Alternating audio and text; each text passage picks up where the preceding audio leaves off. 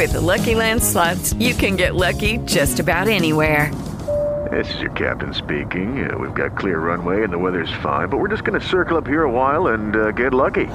No, nothing like that. It's just these cash prizes add up quick. So I suggest you sit back, keep your tray table upright, and start getting lucky. Play for free at LuckyLandSlots.com. Are you feeling lucky? No purchase necessary. Void where prohibited by law. 18 plus terms and conditions apply. See website for details. Hello, it is Ryan, and we could all use an extra bright spot in our day, couldn't we? Just to make up for things like sitting in traffic, doing the dishes, counting your steps, all the mundane stuff. That is why I'm such a big fan of Chumba Casino. Chumba Casino has all your favorite social casino-style games that you can play for free anytime, anywhere with daily bonuses. That should brighten your day a little. Actually, a lot. So sign up now at ChumbaCasino.com. That's ChumbaCasino.com. No purchase necessary. VGW Group. Void where prohibited by law. See terms and conditions. 18 plus. Over 460 million people around the world have disabling hearing loss.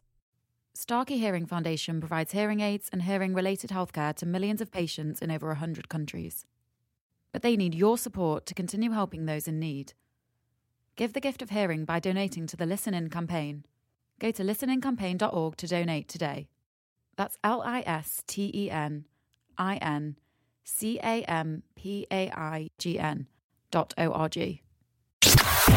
This is the MLW Radio Network. This episode of Prime Time with Sean Mooney is brought to you by SeatGeek.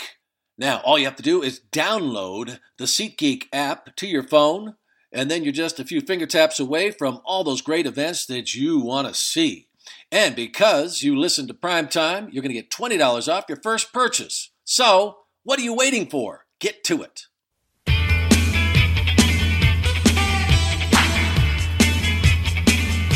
Hello, everybody, and welcome to Prime Time with Sean Mooney, coming off a great conversation with Harry Smith, a.k.a. Davy Boy Smith Jr. Really great talking with Harry because there was so much to chat about. If you listened, you might recall, his connection to the famed Hart family, just what it was like to be all those kids associated with that family, his aunts, his uncles, all of those relatives. Every day, you can imagine what it was like around the dungeon. His beginnings in wrestling, the time he spent in the WWE, and of course his relationship with his father, Davy Boy Smith. And you have to realize that Harry was just 17 years old when he lost his dad. And he was very open about it all, which made it for a very interesting conversation. And Harry, he's still paying his dues out there in the world of professional wrestling, spending a lot of time in Japan with other independent operations. And I'll tell you, I would not be surprised if we don't see him back with the WWE sometime in the future. Harry, if you're out there listening, thanks for coming on, and I will be watching. This week, we welcome another fascinating individual to Primetime, Vince Russo. That's right. Vince is going to be on. And, in the psychology of wrestling, characters' ultimate goal is to inspire adoration or serious heat, right? And the best can do both. My guest is somebody who, no matter your feelings about him, is someone who helped change professional wrestling forever. And it was an industry at the time that needed changing. I really believe that. And we will get into all that. But if you're a loyal listener to this podcast, I want to know so much more. And I promise we go there. We will get to Vince in just a couple of minutes. But first, I want to again remind everybody that we have a brand new official Twitter account for Primetime with Sean Mooney. And it is real easy. It is at Primetime Mooney. That's at Primetime Mooney. And while you're at it, if you're not following me already on Twitter, you can get me at Sean Mooney Who. So you've got two Twitter accounts there, but we need you to follow at Primetime Mooney since we have moved to that and making it our official Twitter account. Now, from the launch of this podcast, folks, I've always said that this was not just my podcast. It's your podcast as well, the listeners' podcast. And I know the idea of having guests come on to one of these shows is not new. There are certainly many, many others out there. We get more every day. But I think by now, if you've been a loyal listener, you realize that this show is very different from any other. My whole approach to getting guests for me is who I think is going to be interesting. That's pretty much it. And of course, that includes some very recognizable names from the business, but I'm sure you've also noticed I go beyond that requirement. I love to have people on who've made an impact on the industry and who are going to bring stories and other perspectives on other personalities and events that have taken place. So I don't want to go on and on about this, but as I said, this is your podcast too. And I want to find out what you're thinking. And I'd love to hear what you have to say, get your take on what we're doing. And also maybe you have some suggestions of stuff you'd like to see brought to the show. With that in mind, email me. I want to hear what you have to say. You can email me at primetime@mlw.com. That's primetime@mlw.com. I also need to alert you to we are expanding our social presence, social media presence, that is. We now have an Instagram account. You can follow us at Primetime Mooney, which is the same as our new Twitter account, at Primetime Mooney. And a big shout out to Evan Polisher, who's come on board and he's really helping us expand our social media presence with not only expanding our followers and but we've been giving a lot of stuff away, and there's a lot more coming. We just gave away a vintage picture and also that Coliseum video that we just gave away. So congratulations to the winners. They're already sent out, and you will be getting those very soon. Did you also know, guys, this is Valentine's Day week. That's right. And have you done something special yet for that special someone in your life? Well, I can help you. You know where I'm going here, because what better way than to take that person to a live event? Great music or maybe a performance. Well, all you need to do is download the SeatGeek app. You can do that right on your mobile device, whatever you have. And once you do that, you're just a few finger taps away from getting awesome seats to that special event. Now, I love this app because when you download it and then you call it up, it's specific to your area. So you're going to see events that are taking place right near you. So if you are, I don't know what to see. Well, you pull up the app and it's going to give you suggestions right there. So get that app. And get yourself some great seats. One of the great reasons that I like SeatGeek so much is that they check multiple ticket sites. They search multiple ticket sites to compare and find the best prices. Also, those prices are fully guaranteed, as well as the purchase. So you can shop for tickets on SeatGeek with total confidence. And the best part about all of this is because you are one of my loyal listeners to Primetime with Sean Mooney. Once you download the SeatGeek app on your mobile device, just enter the promo code Primetime. That's promo code Primetime, and you're going to get $20 off your first SeatGeek purchase. So do that right away. Okay, prior to our conversation, as I mentioned, our guest, I had never met Vince Russo. I'd certainly heard a lot about him, not just from other media, but also people that I knew that he had worked with. And had worked with him during the Attitude Era. And those who did work with him, some liked him, some did not. But I'll tell you, every one of them did not deny that he was one very creative person, and that he did have an impact on what took place in professional wrestling during that period of time in the 90s and all that happened. So needless to say, I was very anxious to talk to him after he agreed to come on the program. So let's get to the main event. Ding, ding, ding. Folks, I have to tell you, I have waited, I think, at least 17 years to have this conversation. I left the WWF, WWE in 93, but a lot went on during those years, and I always wanted to have this conversation with this individual who has sparked much debate over the years. And no matter what you think of Vince Russo, there is no question his creativity and his ideas and the impact that he had on professional wrestling changed it forever. And Vince, I want to thank you for coming on Primetime. How are you? I'm all right, Sean, and I'm glad that you had me. I'm very thankful. Yeah, and I've been doing this podcast not that long, and I've listened to you over the span that you've been doing yours, and great insight into professional wrestling.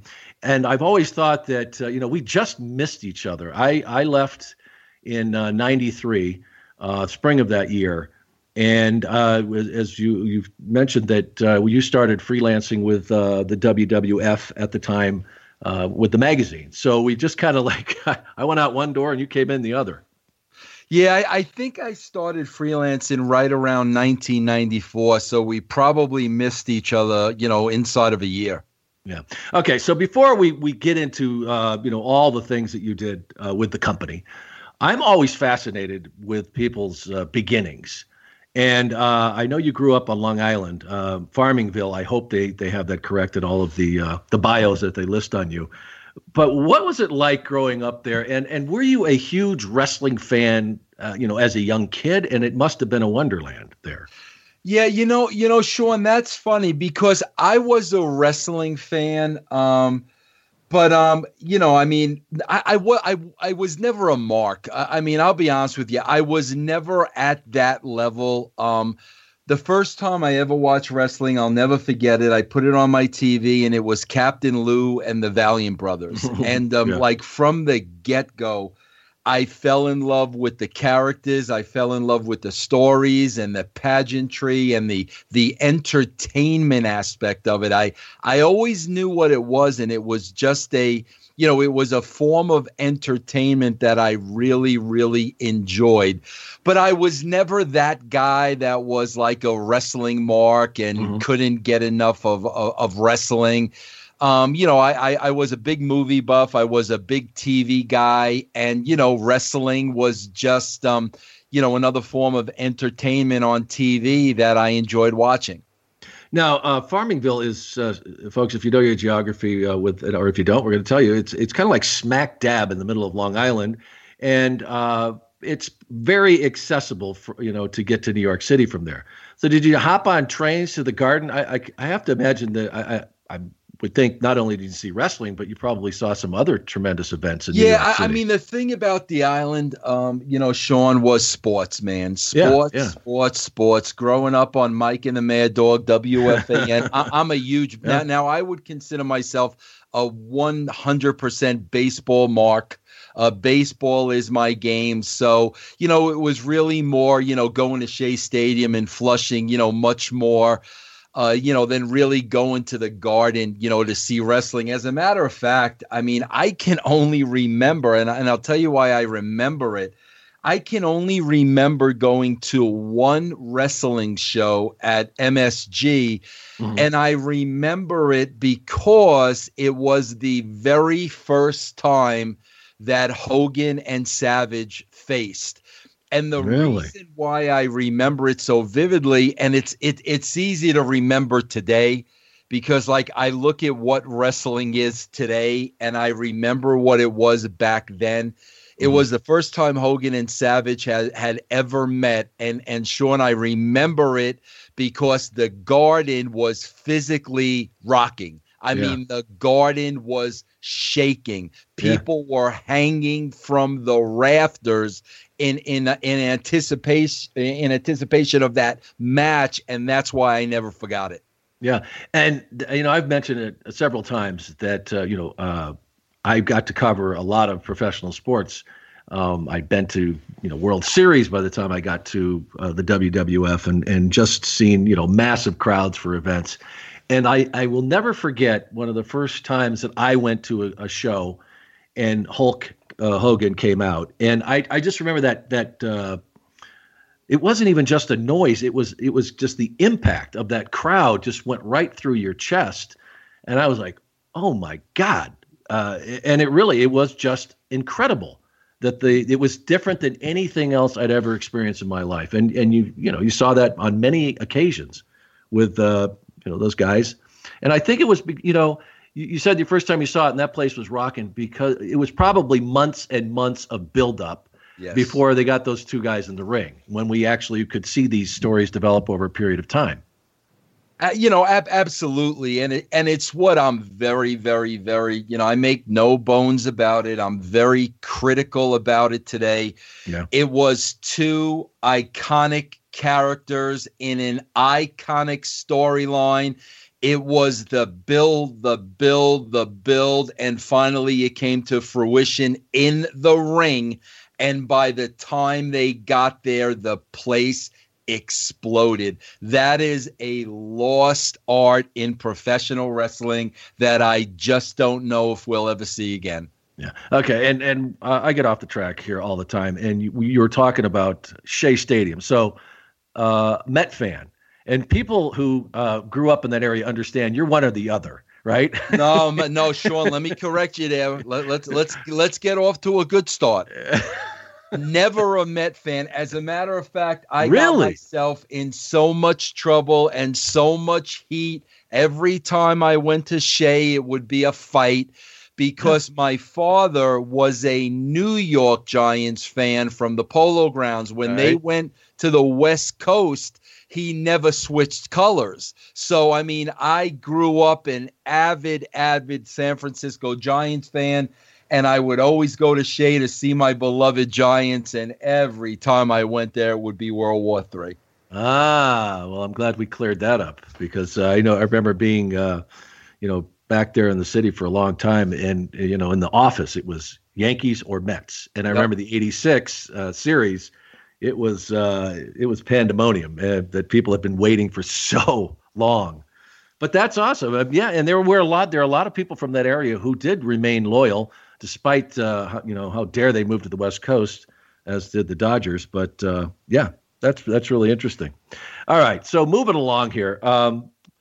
You grow up in Long Island, and you talked about wrestling, but it sounds like you had this entertainment, seed in you early on, that it wasn't just wrestling. Like you said, you saw these storylines, but did you see this kind of like these come to life characters? You didn't look so much for what they did physically in the ring or moves like that. You were more about the storylines and what was going on with these characters? I never cared about the match. I mean, never. I mean, as a fan, as a 12-year-old, I never cared about the match. It was always these colorful, larger-than-life, flamboyant characters, man, and there was nothing like it on television at the time. And like I said, man, when you're a kid and your first vision of wrestling is Captain Lou and Jimmy and Johnny Valiant, I mean, from there you're just off to the races. It was always 100% entertainment for me.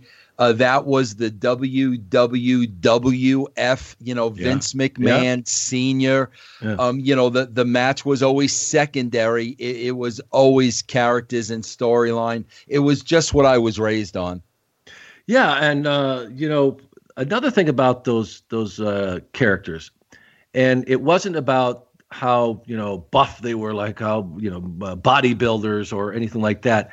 And the way these guys actually became popular was what they did with their characters.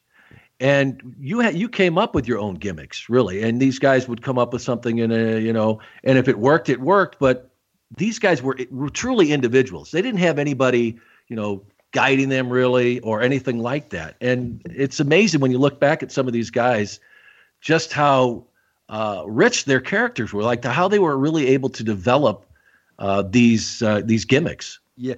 Sean, it's so funny because when you just said to me, you're talking about, bodies and you're talking about being buff.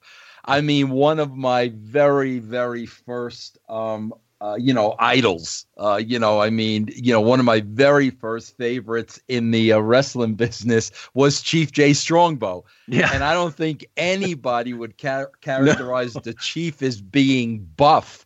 Yeah. But my God, when you talk about characters, and he was an Italian guy, Joe Scarpa, when you talk about characters and not being buff, oh my God, Chief Jay Strongbow literally had the entire crowd in the palm of his hand every time he set foot in the ring. Yeah. And even the guys that were, kind of the Bruno Sammartinos, they weren't like these cut guys. They were like the guys that you imagine working down at the ironworks or down at the shore. They had the kind of bodies that were just these big, stocky bodies, but they weren't cut by any stretch. No, of the not at all. That's yeah. why. That's why when superstar Billy Graham came along, he was so totally different because, like you said, I mean, the guys like, Bruno and Chief J Strongbow and, Bob Duncan and Stan Hansen. And I mean, we can go on and on. Pedro, none of those guys were, cut, muscular bodybuilders. They all came across really as, blue collar workers, regular guys. But it's like you said, Sean, they had the gimmick and the way they built their gimmick, and you believed in the gimmick, and every one of them was an individual, and they represented something so much different from one another. That was really the magic to it. And, and again, I tell people all the time, bro, if you've got problems with my style of booking, then have heat with Vince McMahon Sr., because I can't help what I grew up on, and that's what I grew up on. Yeah. And even then, they didn't have the coverage like they have now today, but cutting promos, I remember when I'd, hadn't been there very long, and I started to get very close with Alfred Hayes, with his lordship. And a lot of people don't realize, what a great promo he could cut. And he was a much better villain. He was a much better heel. And I don't know if you ever had a chance to see any of his old stuff where he played the pompous Englishman. But these guys, cutting a promo was important even back then. It was an art. Oh no! And remember, I mean, remember some of those interviews that you? Oh, of course. And he is the one, Sean, that always stands out to me. All the time. I mean, of course, I mentioned superstar Billy Graham. I mean, my God, I mean, there were very few better than him, especially when you married him with the Grand Wizard of Wrestling. I mean, those promos are iconic. But even a guy like another early hero of mine was the Big Cat Ernie Ladd. And, these guys on the mic were just absolutely incredible. Yeah. And you think about that. They weren't necessarily, like they talk about Jesse. Jesse was never great in the ring, but he could cut a promo. And his idol, if you just had to look at him, was, Billy Graham with Superstar, but he was the same way though. I mean, he wasn't this high flyer. He didn't do these tremendous moves, but man, could they get in front of a microphone and capture an audience? Yeah. I mean, absolutely. And that's what drew you in.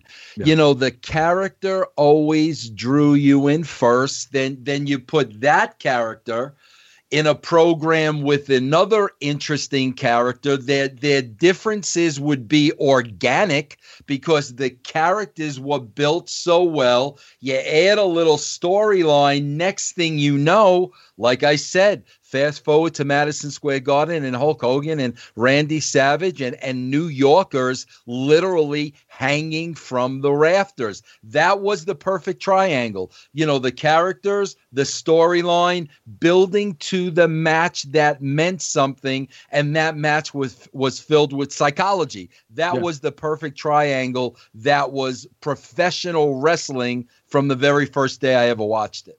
Yeah, and folks, Vince and I have never really had a conversation before, but I knew it. See, when I was thinking about where did these influences come from him, where he was thinking it wasn't so much what these guys did in the ring, it was the what you surrounded it with. And I said I bet that he looked at these guys for what the characters they were, and I look at. I think you majored in journalism, right? I think you got a journalism degree. Yes. But this was all about creativity. And I find it interesting. Now, why didn't you go off into that world? Because you were an editor in your newspaper. Did you envision yourself becoming a sports writer? Or did you say, I'll get this and somehow I'm going to get into entertainment? You're dead on, Sean. It was either entertainment or sports writing. I mean, it was one of the two. Unfortunately, I went away to, I shouldn't say unfortunately, my wife would kill me. I went away to school in Indiana and I got a scholarship in journalism, and that's where I met my wife. So when she was from Indiana, when I graduated, I had to make a choice of whether to have a long-term relationship or whether to get married at a very early age. I made the decision to get married at a very early age. So that really changed the course of the direction that I had planned in heading in. So getting out, what was the plan? Because you end up owning video stores. So what was the plan when you got done? Or you said, I got to make a living. I've got a family. Yeah, that was basically it. I graduated college in May, and we were getting married in September. So I had a couple of months to find a full-time job because I was now going to be supporting another, person. And, I had to settle for a job. I didn't get the job they wanted. If I would have never gotten married at that point, I think I would have went straight to L.A. and planted myself right smack in the middle of Hollywood. Yeah. I really believe that's what I would have done. But getting married at that age, it changed the course. I wound up getting a job with CBS Publishing, and I was working part-time in a video store. They were just starting at that point. There was no such thing. I literally had to walk into a video store and ask, what is this? But again, that's where my entertainment background kind of kicked in, and I fell in love with that video business very early on. Oh yeah, and it was exploding at the time. That it's funny. It's funny for people to realize now, because you just get on the TV and I want to watch that. But you would have to, physically get in your car, go to the store, do your selection like you're at a library, and then they would let you keep it for a little bit, and then you had to bring it back. And if it was late, which many of us were, they got a little extra from it. But it was really how it just took off at that point. And of course, wrestling followed it with the Coliseum videos. Yeah, no, Coliseum video. What classic tapes back at the time?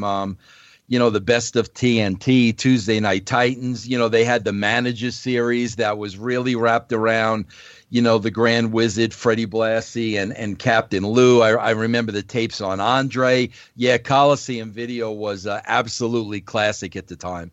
And it's, the thing about it is when the WWF got into that, I don't know if Coliseum approached them or how that all came down, but they didn't know what the hell they were going to do with it. They just thought, okay, maybe it's another way we could make some money.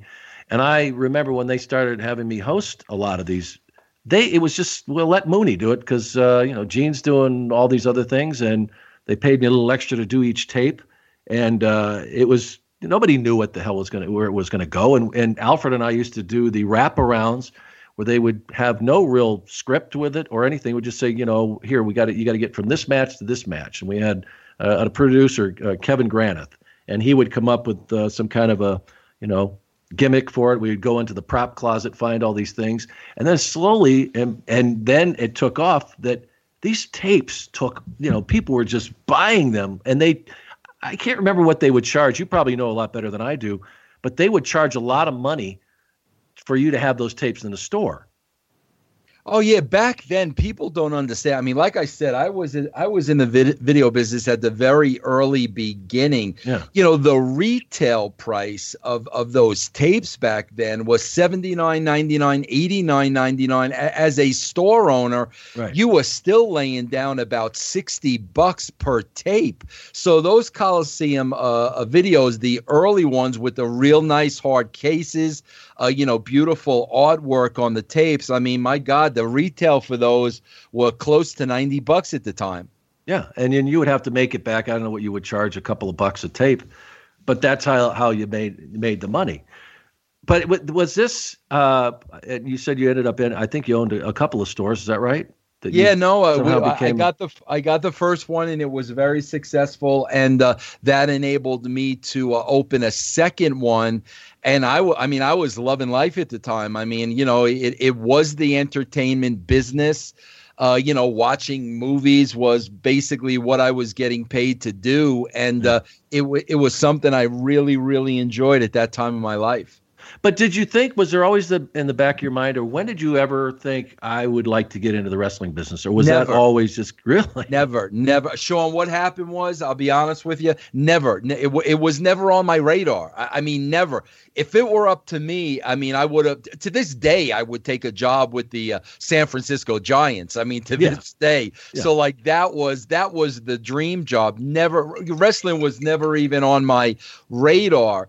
But what happened was, the video stores were so successful, there was no Blockbuster at the time. Right. And because my store, my store was so successful, all of a sudden, like within the period of a year, Blockbuster opened, down the road from one of my stores, across the street from another, and I was done. Yeah. So, basically, it was like, I had a son at the time, and it was like, bro, you need to find a job. And at that time, I had done a couple of really, really successful promotions in my stores with wrestlers. Like I had Jake Roberts come in and Brutus Beefcake come in and Demolition. You were probably working for them at that time. But I had some really successful wrestling promotions, and all of a sudden, I mean, literally, it was why not try wrestling? I mean, I always enjoyed, that forum, and why not see if I could get a job in professional wrestling? But it was basically out of necessity. Really? So, I mean, what were the options at that point? Because you said, I mean, it happened so all of a sudden, Blockbuster, and it's okay, dude. Now what? Like, okay. Yeah, so, Sean, I'll be honest. I was, when my stores went out of business for a period of time, I mean, I was working as a salesman at PC Richards and Son, and PC Richards. It's still like the number one, electronics place on the island. But I literally was working there full time when my video stores went under, not knowing what I was going to be doing next. And that's when the freelancing for the WWE began. So I was literally working as a salesman full time and writing for the WWE on the side. Had you been writing all the time since, I don't know how many years after you'd graduated, but had you been writing in the meantime, or is this not really. This? I mean, I was really just really too busy making a living, but I really hadn't been writing during that time. No. And had you been following WWF? So like you knew what was going on with it? I was following it, but nowhere as closely as I was before my college years. I was still following it, but didn't really know everything that was going on. Yeah, that's crazy. And I hope the legend of this is true, because I talked to people about how small that company really was at the time, even when I went to work for them in '88. But did you write a letter to Linda and say, I want to work for this company and be a writer? That's absolutely it. Because I was smart enough. See, this is, this is where I have proof that I wasn't a mark.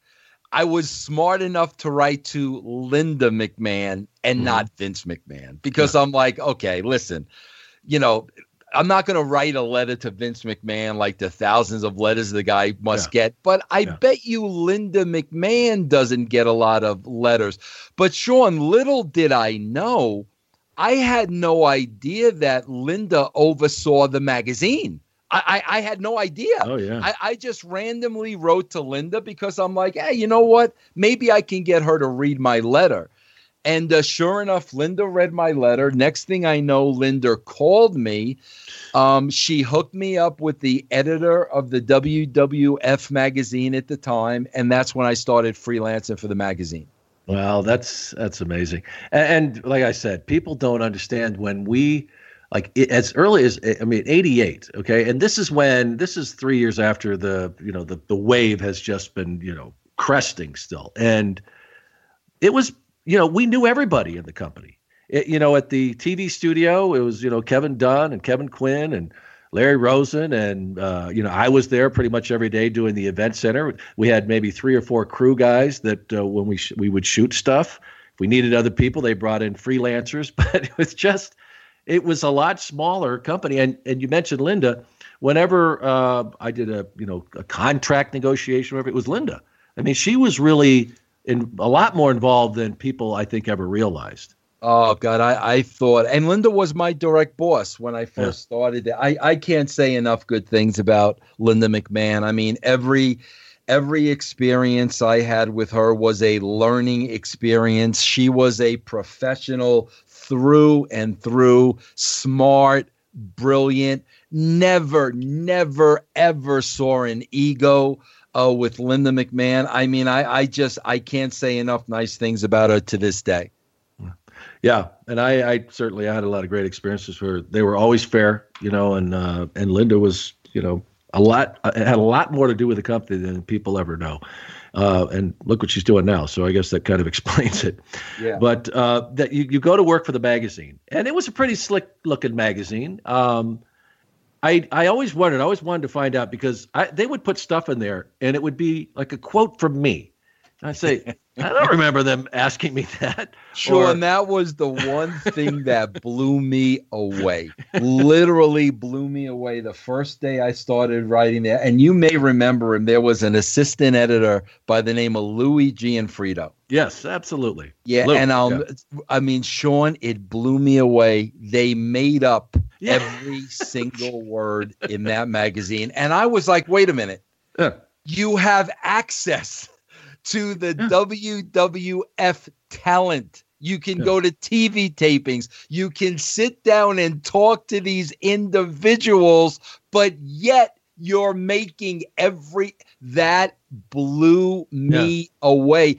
And that was the way they conducted business until, I literally became editor of the magazine. And so I remember a lot of the superstars would say the same thing, like, what the hell? I mean, and it didn't, and sometimes, it was not even, I'd say more than sometimes, it didn't even make sense of their character. You have this guy talking about stuff that you say, there's no way. Yeah, it blew me. I never understood that for the life of me. I mean, and still don't to this day. So did you change it? I mean, did you say, hey, why don't we actually talk to these guys? We might get some good stuff. We can totally control the product. I mean, how did you change that? Absolutely. I mean, there was never a TV. There was never a magazine representative at the tapings. So, I mean, that was me. So I immediately, when I became the editor of the magazine, I immediately went to all the TV tapings and literally sat down with the talent and spoke to the talent. And that's how these stories came out of it. Wow. And you think about it, and maybe you had, other ideas, but what a great way to find out how everything worked.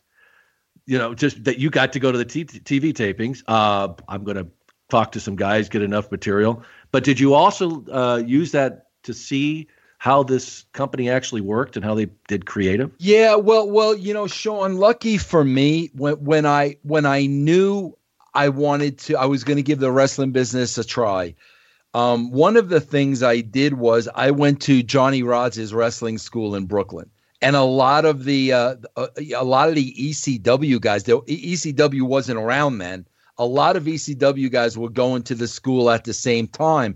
The reason why I did that was I wanted to learn the ins and the outs of the business. I didn't want to be a wrestler. I didn't want to be a manager. I wanted to know how the business worked. So luckily, getting that training with Johnny and getting a little understanding of how the business worked, the first time I ever walked into a WWF locker room, it wasn't like I was a fish out of water and I had no idea what was going on and people were kayfabing me because luckily I had a little bit of an education of that side of it through Johnny Rodz. So like when I walked into my first locker room, I felt fairly confident and comfortable.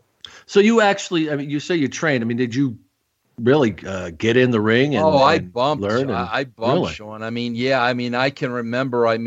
Johnny Rods used to make me take like back bumps 100 at a time. I worked a match on the indie scene. I went through the training. Yes. So when did things begin to change? I don't know. Did you come to a realization that there may be some opportunity here? When did you start having bigger aspirations? I imagine initially you just were glad to have a job. Not initially, Sean. I was always just glad to have a job. I never had aspirations. I never even considered TV, writing for TV. I was perfectly happy in the role that I had. I was editor of the magazine. I was basically writing that magazine cover to cover. I was absolutely content with that. I had no ambition to move on, to make more money. I mean, I was totally satisfied with that. But here's what happened. And it's almost like, full circle in 2018. I had been a wrestling fan since 1970. Mm-hmm. And all of a sudden, here I am, 1994, 1995, and the product is atrocious. Yeah. And it was very, very difficult for me to be going to work every single day, and I wasn't a fan of the product.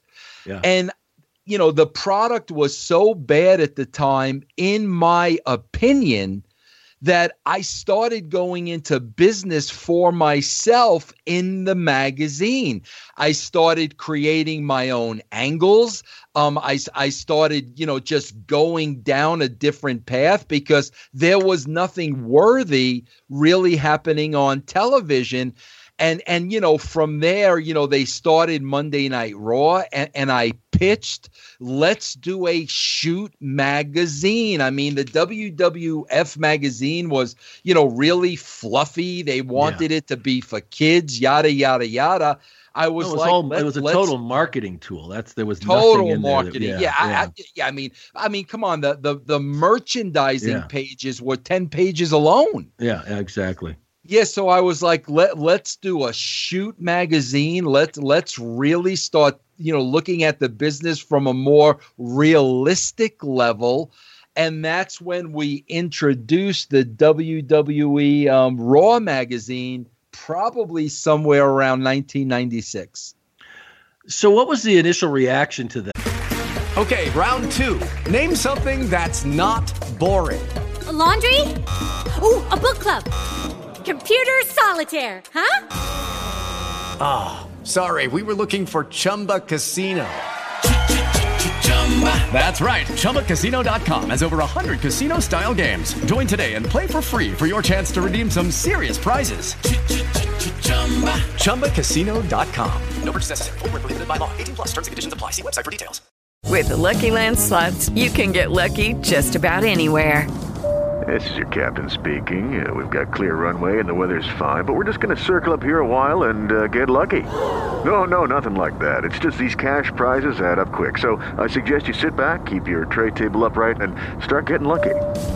Play for free at LuckyLandSlots.com. Are you feeling lucky? No purchase necessary. Void where prohibited by law. 18+ terms and conditions apply. See website for details.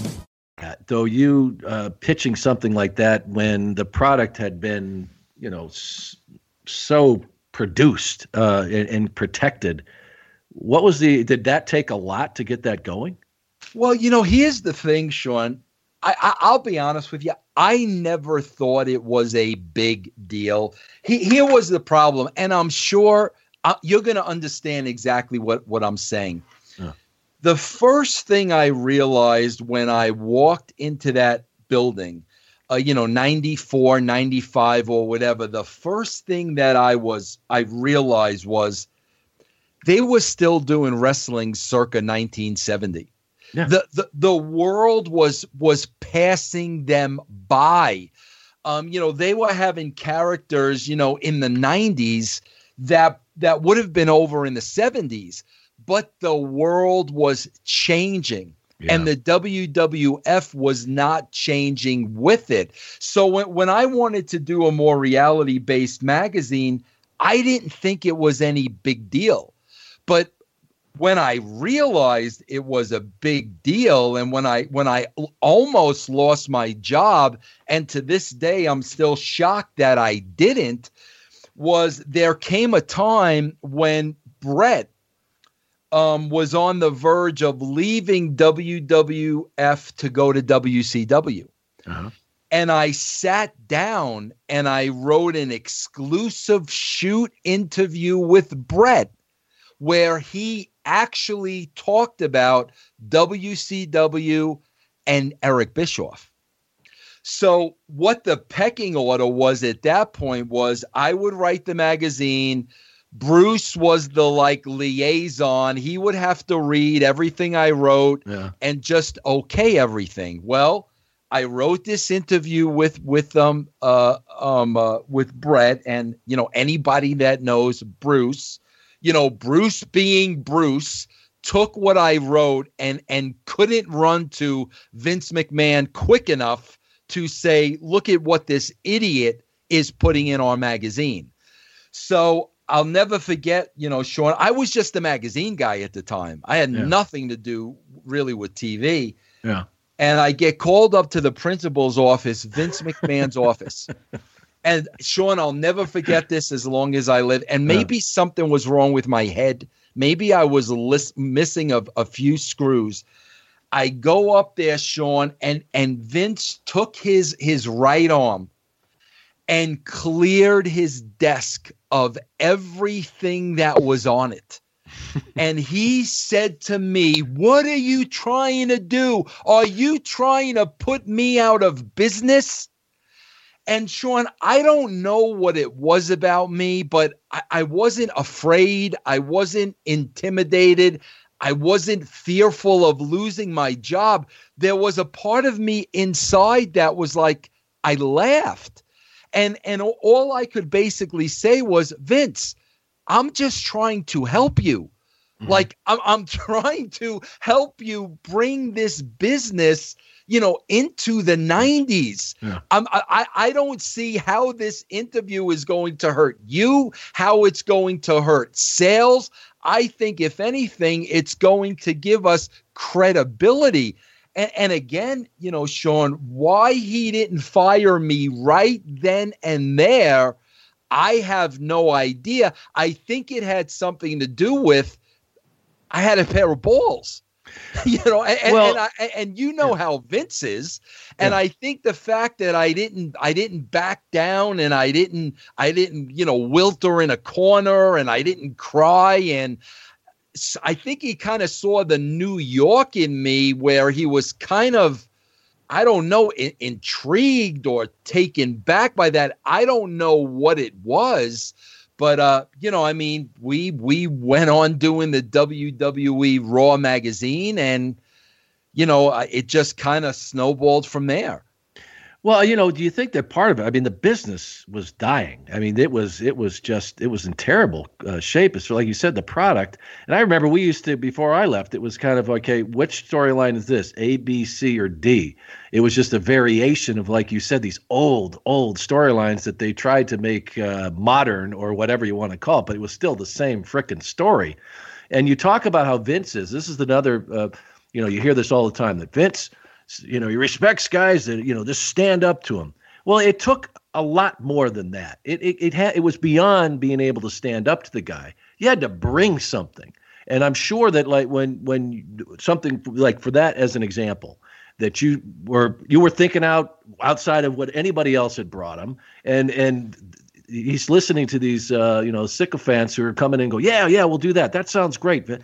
It was probably the fact, like, what the F, like, I've got to do something here to change things up. What do we got to lose? But it always amuses me when you hear a lot of these people that outside that never were in that room with him that say, oh yeah, well, you stand up to Vince. It takes more than that. So you say he certainly respected the balls you had. Sean, you know what it always was with me? Here's what it was with me, and here's why I never had that fear that I think a lot of people have to this day. This is what it was. I was a lifelong WWF fan. And every time, I spoke to Vince or I went into Vince, for whatever the case may be, here's how I looked at it. The guy was signing my paycheck. Yeah. And everything that I pitched and everything that I said was always in the best interest of the company. It was never Vince Russo is looking for more power. It was never political. I never had an angle. I never had an agenda. I was a fan of his dad's. So like every time I thought something was lousy or something needed to change, I wasn't afraid to talk about it or bring it up because I really honestly believed it would help the company. And here's how I looked at it. If he fired me, it was going to be his loss, not mine, because he had an employee that was dedicated and just wanted to help the company. I had enough confidence in myself that, you know what, if I ever lost this job, I'll go ahead and I'll do something else. But I mean, everything I ever did or said was in the best interest of the company. And I think he definitely realized that. Yeah. Well, and you say that you never, it wasn't ego. It wasn't like you were after a lot of money. But you also knew there are people in that company that were never going to believe you when you said that. Oh, absolutely. Did you at some point to say, you know what? I just can't worry about that. I mean, were you really able to put it aside and continue to, or was it always, No, I was able to. I was able to because there was a time when Vince anointed me. And I'm just going to tell it like it is, and I've told the story before. Yeah. Vince anointed me. And at the time, J.J. Dillon had left to go to WCW. The talent relations spot was open, and Bruce Pritchard wanted that spot. Mm-hmm. So what year was this? This is probably 96. Okay. So Vince took Bruce off of creative and put Bruce into that talent relations spot and put me on creative. Mm-hmm. Well, things didn't work out for Bruce in that spot for whatever reason. I don't know why. I don't know what happened. It was none of my business. But Bruce tried to get his spot back in creative. Mm-hmm. And he played the best political hand he possibly could to undermine me. And I remember again, I don't know if it was naive. I don't know if it was stupidity. But again, I went to Vince and I said, listen, Vince, here's what's going on with Bruce. I'm like, Vince, listen, I just want to do my job. That's it. You're paying me to write to TV. I just want to write to TV. I'm not a political guy. I don't care about money. I don't care about an office on the 4th floor. I don't care about any of that. I just want to do my job. So the bottom line is, if you want to replace Bruce with me, replace him with me. I'll be happy doing the magazine. And whatever Vince did and whatever he said to Bruce, like that was the end of it. So basically I was lucky where once I got Vince's blessing and Vince stood behind me, nobody ever screwed with me on a political level because they kind of knew if you screw with Russo, you were screwing with Vince. So that was a big key to my success. I never had to worry about that. I knew Vince had my back, and I was just free to concentrate and write the television show. That was not a freedom I ever again had at any point in my career.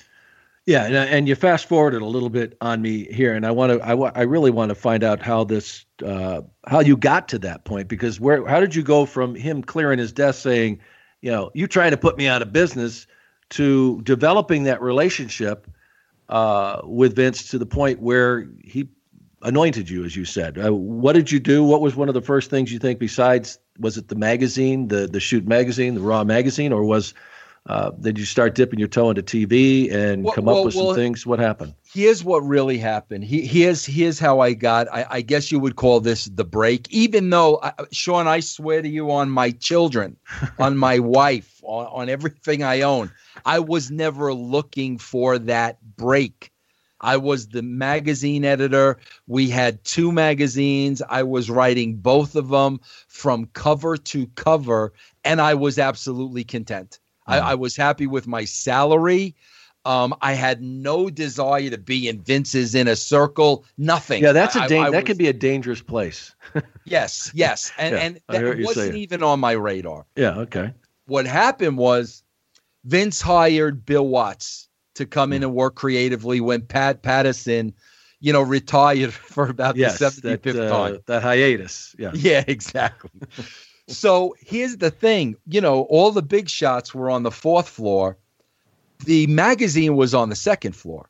Uh-huh. Well, they put Bill Watts on the 2nd floor. And in getting familiar with the talent and the storylines, Bill would sit in the conference room on the 2nd floor and watch tapes. Just watch tapes all day long. Mm-hmm. And, me being, I'm a very respectful guy, especially those that paved the way before me. Mm-hmm. Of course, I would go in there and I introduced myself to Bill Watts, who was a legend in the business.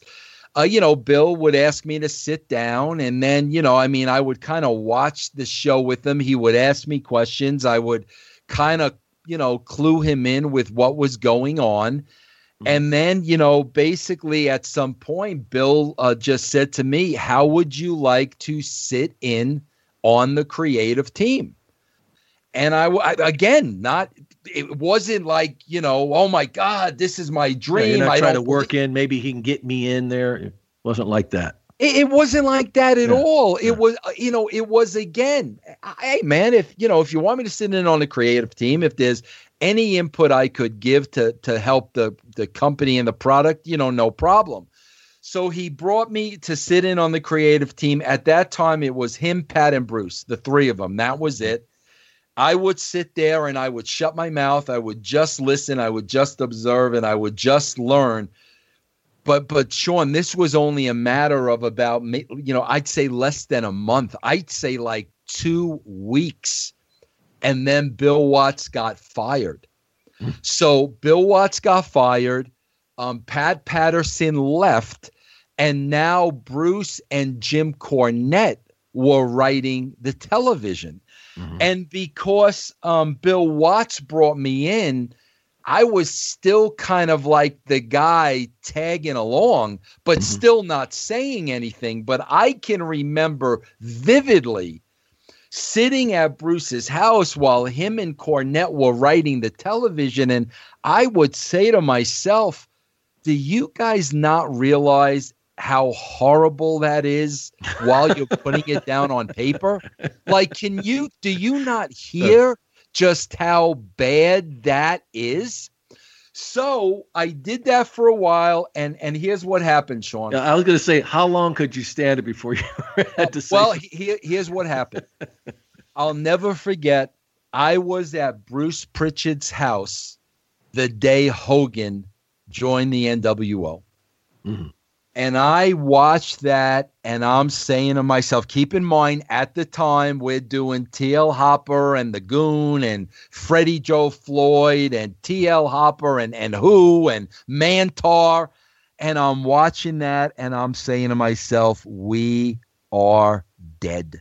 We're dead. That's it. We're dead. We are dead. Yeah. So at the same time, I had some friends working at WCW. So I called in a favor to Kevin Nash, and I called in a favor to Jeff Jarrett, and I said, you guys, you got to get me on the phone with Eric Bischoff. That's the wrestling I want to be doing. You guys get it. That's where wrestling's headed. I want to be a part of that. Okay? Mm-hmm.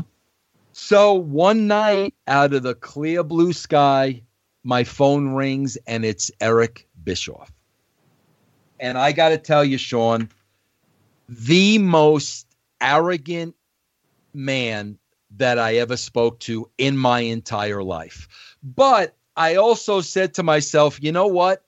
With what he's doing at WCW right now, he has the right to be arrogant. He has the right to have a chip on his shoulder because he's sitting on top of the world right now, and he's a big part of changing the wrestling business. So I had a conversation with him, very arrogant. We left it kind of okay, well, I'll get back to you kind of a thing. Right. God, let me tell you something, Sean. If he would have gotten back to me, the entire history of wrestling would be different now because I would have went to work for the WCW gone, before I started writing anything for Vince McMahon. Huh.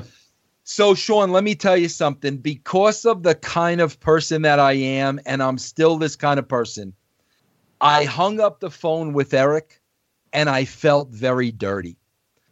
And I felt, listen, man, I was a WWF guy through and through. I grew up on WWE. I grew up on Vince McMahon Sr. I was a fan of Vince McMahon Jr. This is not the way I wanted this to go down. I felt very dirty. So what I did was the next day, I made an appointment to meet Linda. Because, Sean, I had one very specific goal in mind. I wanted to ask Linda, if all you see Vince Russo as is the magazine guy, I need you to tell me that because I know I could do a lot more. I needed to hear that from her before I pursued WCW. Mm-hmm. So I go in Linda's office, and Sean, I'm not in there for 5 minutes. Who do you think walks in and takes a seat? Vince. Really? So now they're both in there. But I'm not. Is he just wandering around, or did she say he's in here and tell him wander in? Oh, wait. What was the question now? Well, was it him? Oh, I'm just passing by. No. Sit, or this was he walked in. He walked in and took a seat. So, do you think that he knew that you might have spoken to somebody? I don't think he could have known. I don't think he could have known. I think he was more curious about what I needed to speak to Linda about, or maybe he was just doing a little research on Vince Russo at that point. Okay. But I was not going to let it. Derail my agenda. Yeah. Okay. And I'll never forget, Sean. Again, I went right back to the Bret Hart article. I said, Linda, I need to ask you one thing. Do all you think I'm capable of is writing this magazine? Because I think I'm capable of a lot more. Sean, again, he got red in the face, started cutting a promo on me. Who the hell do you think you are coming in here telling us this and that? Again, Sean, I felt a calm, and I felt laughter on the inside. And again, I just blurted out, Vince, all I want to do is help you. This isn't about money. This isn't about position. This is about, I think I can help you. That's it. There's no hidden agenda. That's it. I need to know whether you think I'm just a magazine guy or not. What's going on with ratings at this point? Oh my God, toilet. Toilet. Sean, toilet. And then WCW's killing it. Yeah. Killing it. Yeah. So, Sean, this is a Friday. Okay? Mm-hmm. So I go home, Sean, and I'm telling you the whole weekend, in my mind, I'm done. I'm out. In my mind, he's going to fire me. I got no reason talking to him this way, whatever. I think I'm absolutely done. Okay. I'll never forget this, Sean. That Monday, there was a show. The Monday Night Raw was half in the United States and half in the UK. Okay. It was the worst show I had ever watched in my life. Terrible. Terrible, terrible, terrible. I go into the office the next morning, and I was there early, probably about 8:30. And I get a call from Vince's secretary or assistant, whatever her title was, Beth. Uh-huh. And she goes, Vince wants to see you in his office immediately. Oh, boy. So I'm saying to myself, okay, based on Friday and based on how bad that show was, he's got to take this out on somebody. I literally rode that elevator up. And in my mind, I was thinking of, okay, what type of new job am I looking for? As a shoot, like it was over. It's over. Just tell me and it's over. Yeah. So then to make matters worse, Sean, I go into his office and every person from the inner circle is in the office. Cornette, Ross, Patterson, Pritchard, Shane, Kevin Dunn, they're all there. Yeah. So now I'm saying to myself, okay, no problem. He's Vince McMahon. He's going to grandstand, and he's going to make an example out of me. And I'm like, okay, bro, no problem. I literally was, let's just get this thing over with. I got to go get a box with one of those boxes that holds copy paper. I swear. He's got the Raw magazine in his hand now. The Raw magazine. In front of everybody's sitting around the long conference table. He's at the head of it. He throws that thing on the table and says, this is what our television show needs to be. Wow. I just about had a heart attack. I mean, Sean, when I am telling you, I 1000% thought that was going the other way. I was the most shocked out of anybody in that room. But Sean, I think it's what you talked about earlier. I think he was at a point where he had nothing to lose. Yeah. Like they were so lost in their way. He had absolutely nothing to lose. The old guard wasn't working for him. The old formula wasn't working for him. WCW was starting to dominate. And I really feel like he was in a position of, well, what do I have to lose with this idiot from Long Island? If it doesn't pan out, I'll fire him and move on to the next guy. But that was the moment where I became anointed by Vince. Okay, and how many other people in that room, that circle, do you think agreed with Vince when he threw that on the table? No, I'm wrong about that. The only person in favor of it was Shane. Really?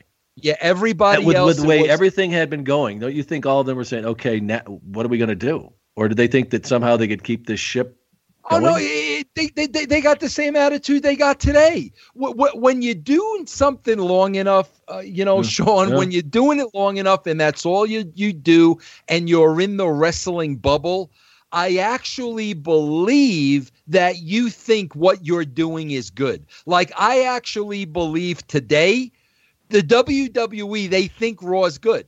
Like, they think SmackDown's good. I honestly believe that they think that. So I honestly believe the Pritchards and the Cornettes, I actually believe they didn't think there was an issue. They didn't think that a change needed to be made. I actually believe that they thought what they were doing was good.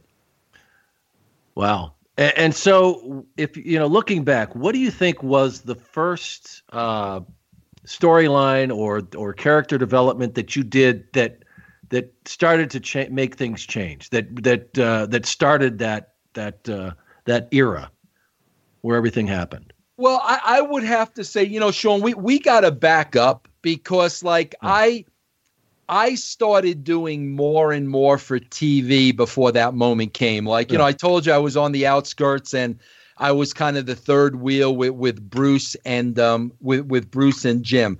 But also at that point, Vince had started. I started writing every single promo for the guy when they were cutting their local spots. So when they were coming to, the Meadowlands or the Garden or, Poughkeepsie, I literally would write, 15, 20 different promos for every single guy in that character, put everything into a teleprompter, and then produce the talent in their coming to spots.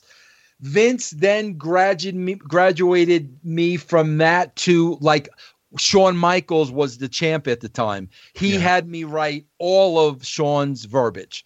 And I would write every one of Shawn's promos, put them up in a teleprompter, go to the studio and produce Shawn. I'd say the big step was Dustin Rhodes had just come into the company. And Vince had put this gold dust gimmick on him, but really didn't know what it was. Vince I think Vince thought Goldust was kind of just a throwback from the golden era of Hollywood when stars were stars, that type of a thing. But when I started writing for Dustin, I found there were many, many, many, many more levels to that character. Layers, yeah. Then we really, Dustin and myself, I wrote every word he said. He went out and knocked it out of the park, but we started creating a character that you had never seen anything like this before.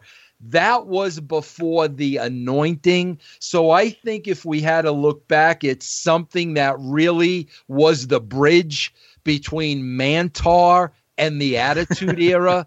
I would definitely say it was Goldust. Now, wasn't GTV originally, wasn't that something that was going to be connected to Goldust?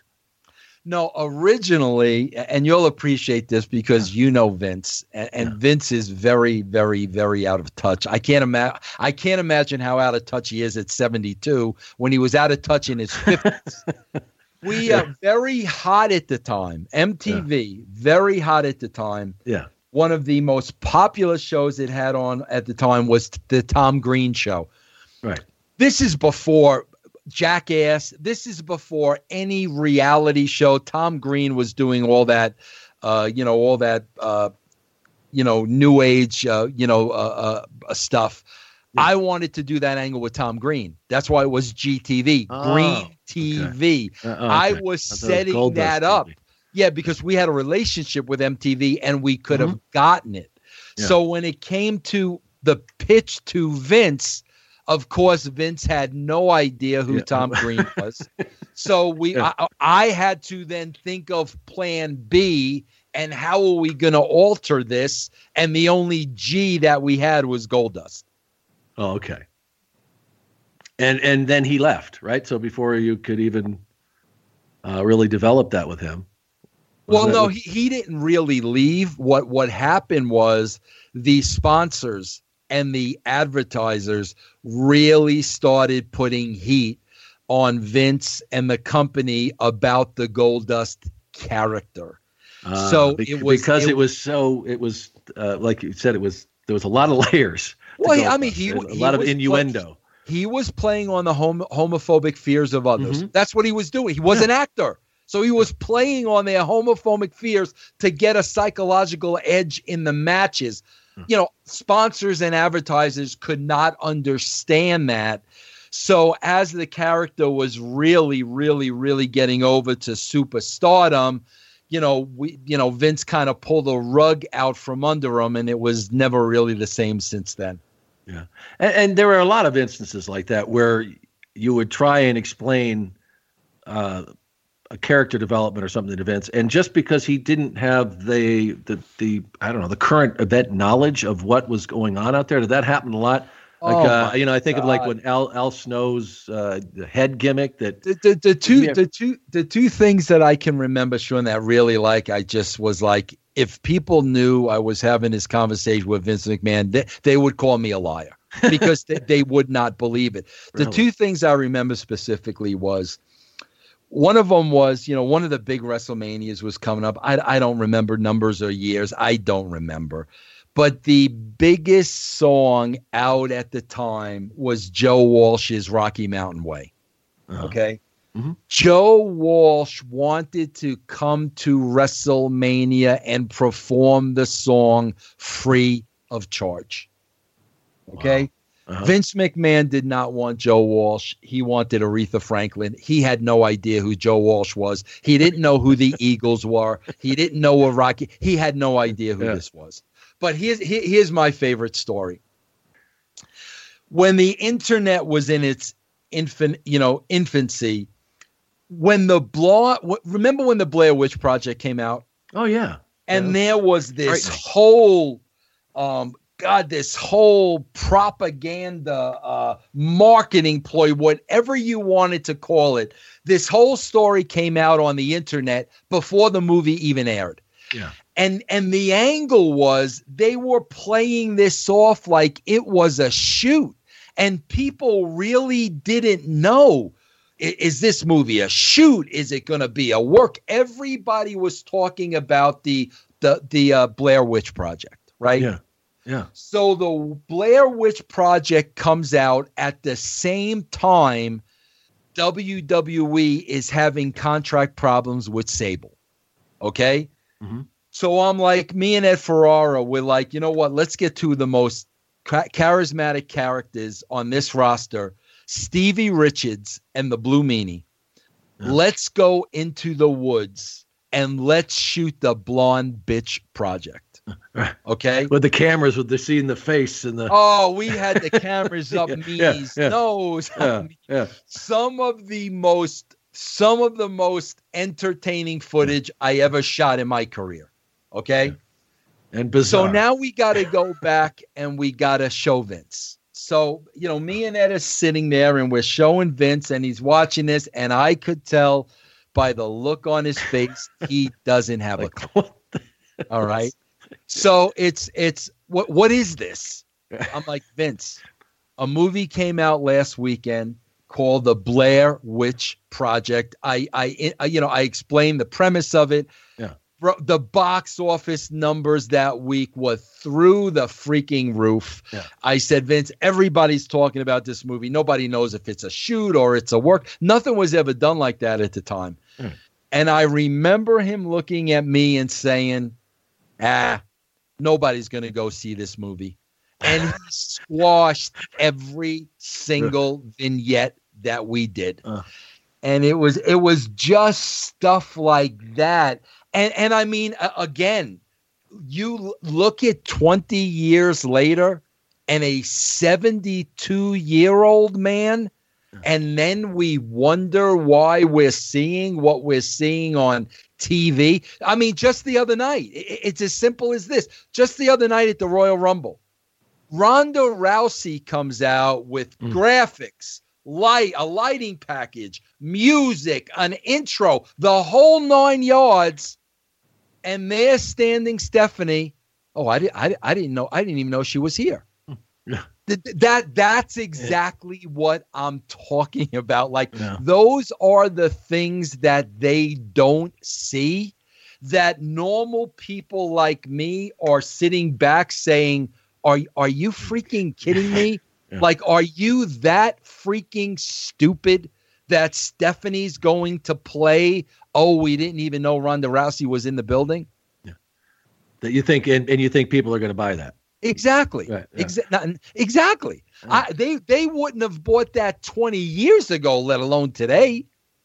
Now, and backing up a little with some of these guys that, like you said, it was they were guys, with Steve Austin, for example, or Dwayne Johnson, when when he comes up and they know they've got this guy who's got tremendous potential, and it just kept missing and kept missing. How were you a big part of that? I mean, I know some of the other players, and a lot of people want to take credit for The Rock, and what he did. But and I think that Steve Austin refers to it as it's not The Office. I think that he's used that before, and meaning that you got to separate yourself at some point. What did you do, and what was it that turned those characters around when I think it's just like they were let loose. I don't know how else to explain it. There were two things for me. And listen, man, I've heard stories. Yeah. I can't speak for other people. I don't know what ideas other people had or what conversations other people had. I can only go on my own experience. And when it comes to Austin and when it comes to Rock, there are two very specific stories. And there are certain things you don't forget, that are, I've forgotten a lot, but there's monumental things you don't forget. And the first story is with Austin. And, when new characters would come into the company, I would have to sit down with Vince and I'd have to say, okay, Vince, what is your idea for this character? And, Steve Austin came into the company. I had never seen any of Steve's work at ECW because I did not watch much ECW, but I was a stunning Steve Austin fan at WCW. I knew Steve could talk. I knew Steve had charisma.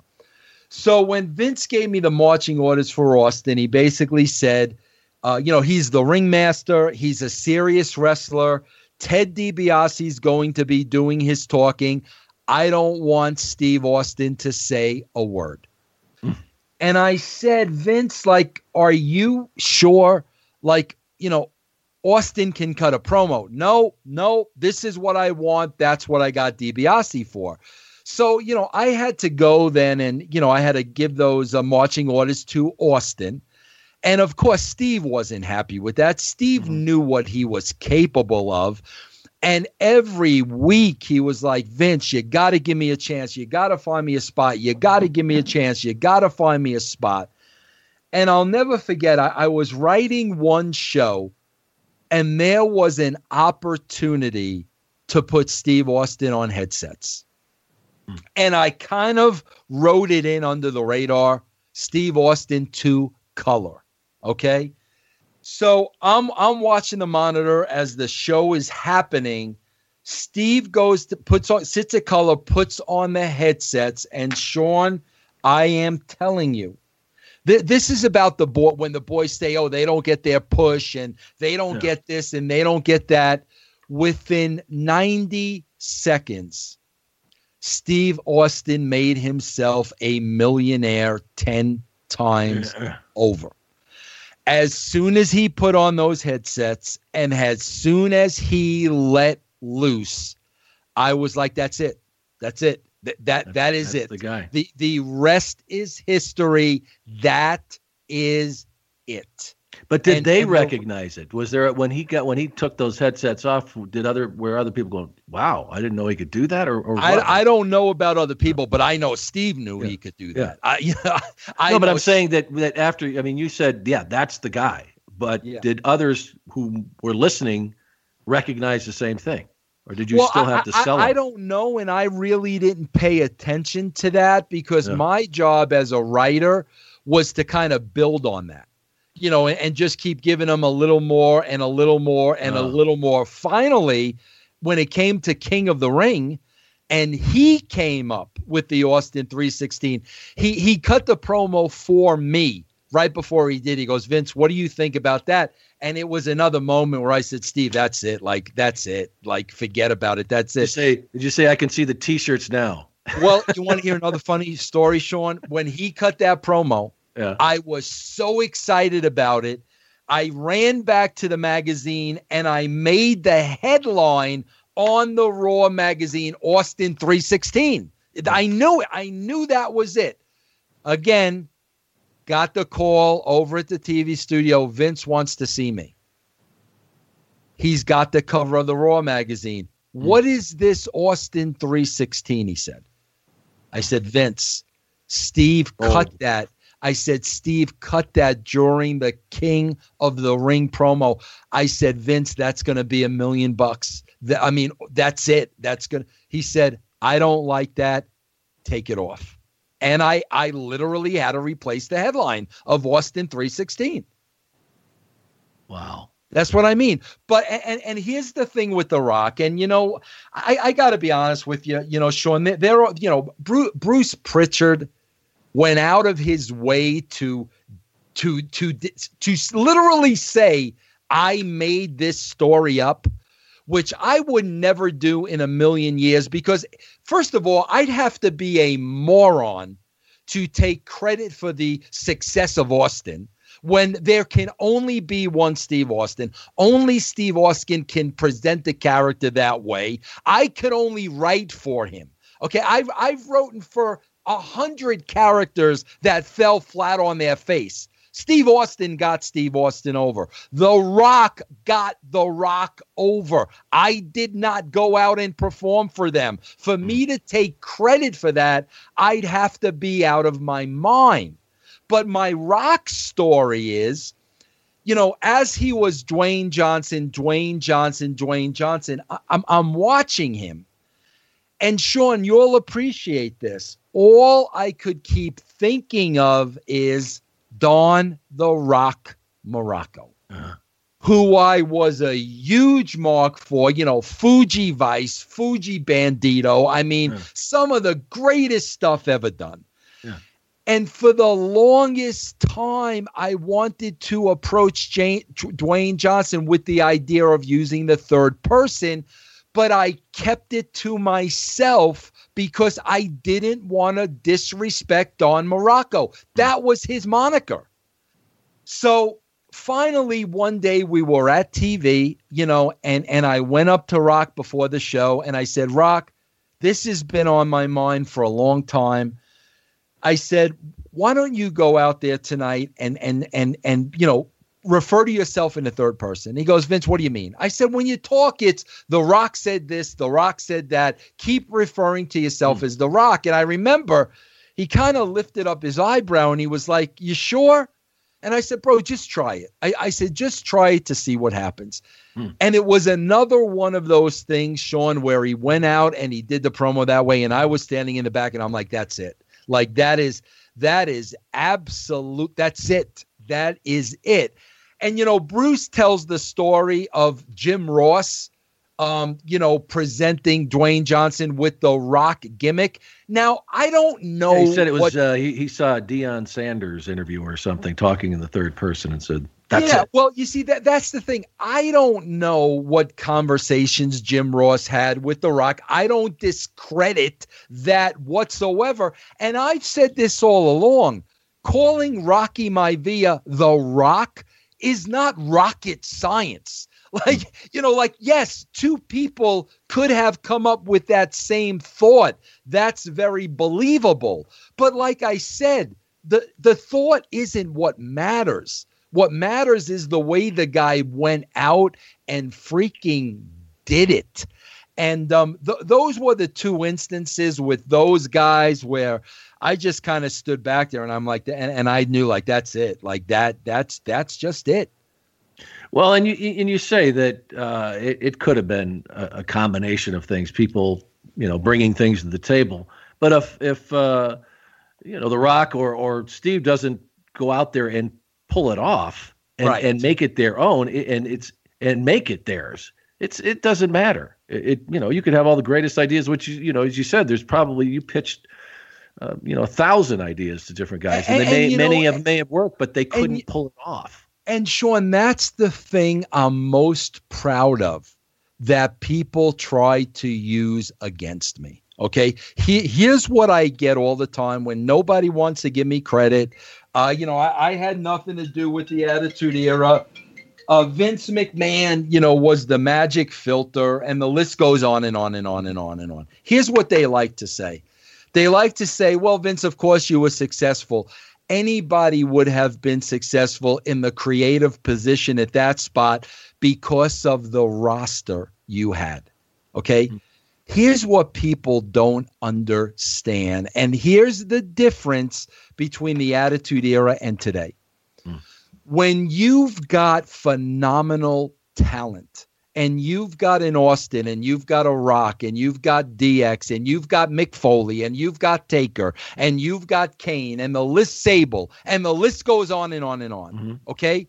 When you have unbelievable talent, and you are a writer, you have to write at a level that exceeds their talent, because the key is to keep them on top. The key is for them to keep outdoing themselves on a weekly basis so they get more over and over and over and over. In other words, my writing has to equate the performance of Austin. If I give Austin crap, I am now bringing down Steve Austin's level. I would never walk into a building on a Monday night and hand Steve Austin or The Rock something that I did not think was going to elevate them. They work so hard on their characters and their careers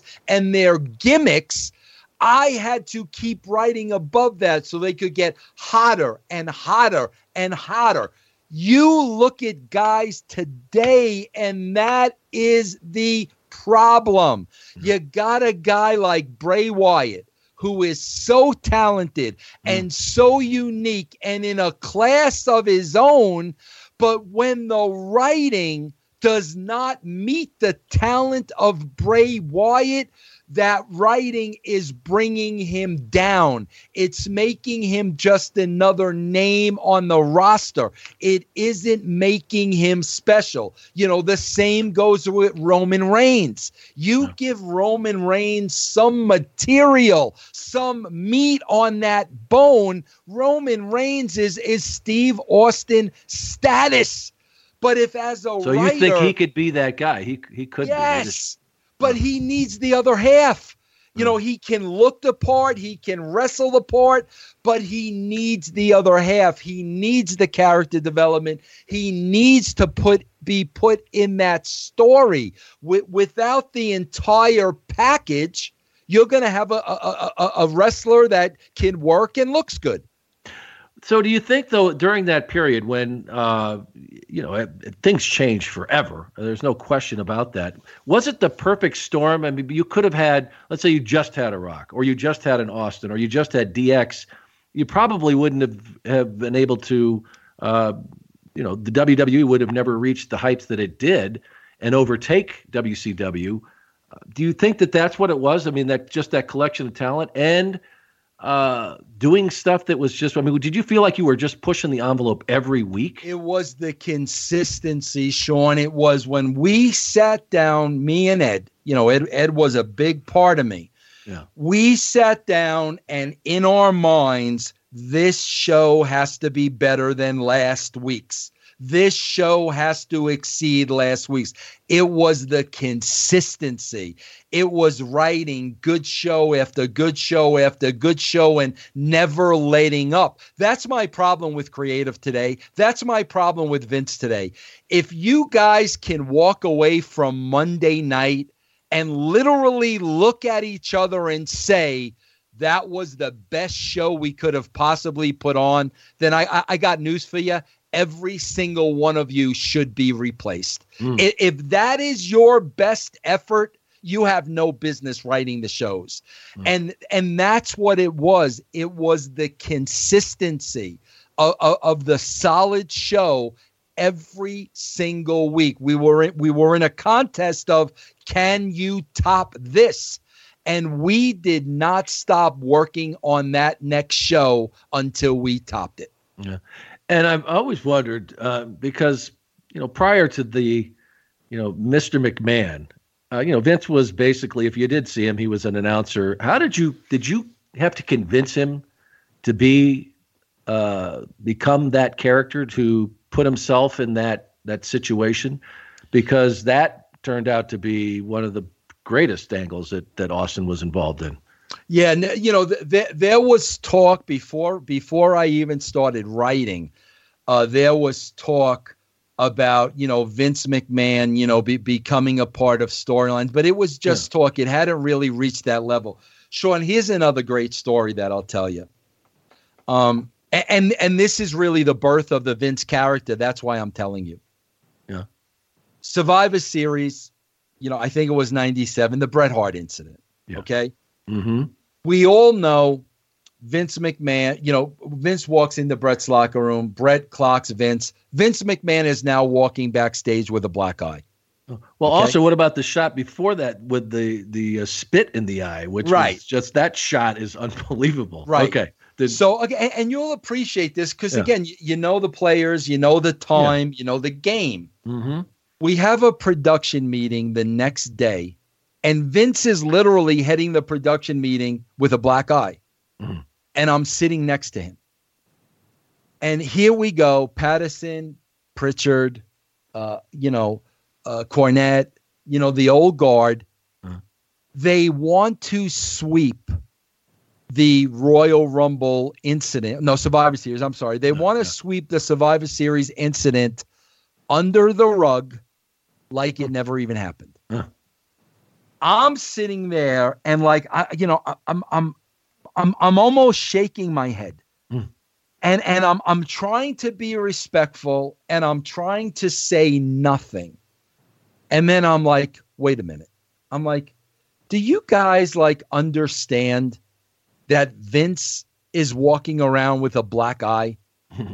I said, do you understand that Bret Hart punched Vince in the face? I said, do you not understand that this could possibly be the hottest story in the history of the business? Yeah. I said, how can you sweep this under the rug like it never happened? Why would you want to do that? And I could tell, I always knew when I had Vince's ear, and I always knew when he was listening, and I could see in his face that, he agreed. And I knew that at that point. So you voiced that in this meeting. You said, no, he did not. Crazy? Did you say anything? Oh, yes. I couldn't keep my mouth shut anymore. Yeah. I couldn't keep my mouth shut. Well, plus, how did they think that was even regardless of when it was, as far as the internet and people talk, that was a gigantic story. That was, it was all over. Because you know what it is? Here's what it was, Sean. It was outside of their wheelhouse. Yeah. They had never dealt with anything like that before, and they didn't know how to handle it. Yeah. So I was like, you've got to take advantage of that. You cannot bury this under the carpet. And that's, next thing I know, Vince is down at the television studio doing the sit-down interview. Vince didn't screw Bret. Bret screwed Bret, which was the seedlings for the Vince McMahon character. Yeah. Okay. And that's when you were thinking, did you say oh man. Oh yeah. I was the greatest heel ever. God. Yeah. Thank God. I mean, Sean, that's the problem with today's business. This is 2018. The storyline should be a backdrop of what's happening in reality. What is happening in the back? What is happening between Triple H and Stephanie on one side and Shane on the other side? What is Paige's career over? Who's failing drug tests? That should be the story of what's going on. The reality of the wrestling business. The problem is they're in the bubble. They can't think outside of the box. They don't know how to harness that. They don't know how to control it. So now, not even are they coming up with lame, horrible storylines, non-existent storylines. They aren't coming up with any storylines. No. When all you have to do is go on the internet every single day and read about what's happening in that company. That's your freaking story. Yeah. But, and it is amazing because you can't, I mean, it's down to seconds. When material, if you got Twitter, I mean, it's just, there's storylines being delivered every minute. When you though look back at that period of time, were you just so buried? You guys putting these shows together. I know many of the people I knew who were working there then were just. But did you realize what was happening? Did you understand how the world was changing in professional wrestling, and and what these storylines with DX and I mean, it was just one thing after another. Sure, and that's a great question because we were so buried in the show, we were oblivious to what was happening. I mean, we were on such a mission that we got to do. The ratings got to be better next week. They got to be better. We got to keep I'll never forget when it dawned on me was I got like a couple of days off to spend with my family. And I'll never forget, we went to Universal Studios. And, as I, went through the gates and I got among the crowd at Universal Studios, I remember looking around me. And Sean, I swear to you, every third person had an Austin 316 shirt. Really? And that's when I realized, I had to see that with my own eyes to realize, holy crap, the world, I mean, literally the world is watching this show every Monday night. That's when it dawned on me. Wow. And well, I imagine a few of those, just the T-shirts alone have bought Steve a few trucks because everybody, like you said, everybody had one of those T-shirts. I want to ask you about a meeting that I heard took place. And I've always wanted to know if this was true because I could never imagine Vince McMahon doing this. But I think it was the creative circle, I'll say, was involved in this. And you were there. And that Vince basically said, I need your help. I need you guys' help because I don't know how to do this anymore. I don't know what to do anymore. Do you remember that? Did that ever happen? That never happened on my dime, but here's what I do remember, which is funny now because, I hear, here we are. I mean, I left the company in 1999, so we're 20 years past it. And, here, everything I hear, Vince is in control of creative. Everything goes through Vince. Vince is running, everything up until the last second. He's more involved creatively, than perhaps ever. And I never, I was not a part of that meeting if it took place. I mean, that never happened on my dime. But I can't imagine, though. I just, knowing the time that I knew him, that I couldn't imagine that he, if he felt that he would never put in, but what I do remember him telling me, and this is what's so ironic is I remember him telling me, Vince, I don't want to write the TV anymore. I don't want to have anything to do with the writing of the TV. I don't want to have anything to do with the producing. That's what I have you for. I want you to do it. And maybe at that time, I'll be honest with you, Sean, I think that's when they were, putting together the plan to go corporate. And, Vince had much, much more on his plate. But I mean, 20 years ago, he was telling me he didn't want to be involved anymore in the writing of the show. And today he's probably more involved than ever. Oh, yeah. But maybe, I mean, was there a point, maybe this, wasn't necessarily him saying, I don't know how to do this anymore, but to a point where, was there ever a point that you felt that he may have realized that, okay, these guys, this creative team, I trust, and they know more of what is going on out there and what, these people want to see? Yeah, I get the feeling, and it's really a shame. I get the feeling that Vince doesn't trust anybody today. I get the feeling that Vince doesn't have confidence in his own talent.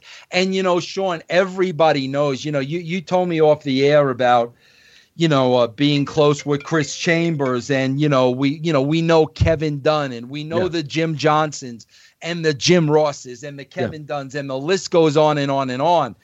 Vince was a genius because he surrounded himself with geniuses. He surrounded himself with people that were, excellent in their jobs, and he had confidence in them to do their jobs. Kevin ran TV. JR ran talent relations. Vince Russo wrote the show. He let us run with it. He had confidence in us. I look at him today, and my God, it doesn't look like he trusts or has confidence in anybody. That's just the way it looks from, standing 10,000 feet away. Yeah. So when did we could talk about that era and what was accomplished during that time? You guys overtake WCW shortly thereafter. It's in shambles. But when did things start to change for you, and when you saw things start to dip again? Things never started to dip when I was there. I got the feeling that I got to the feeling like I felt we had done everything that we could do.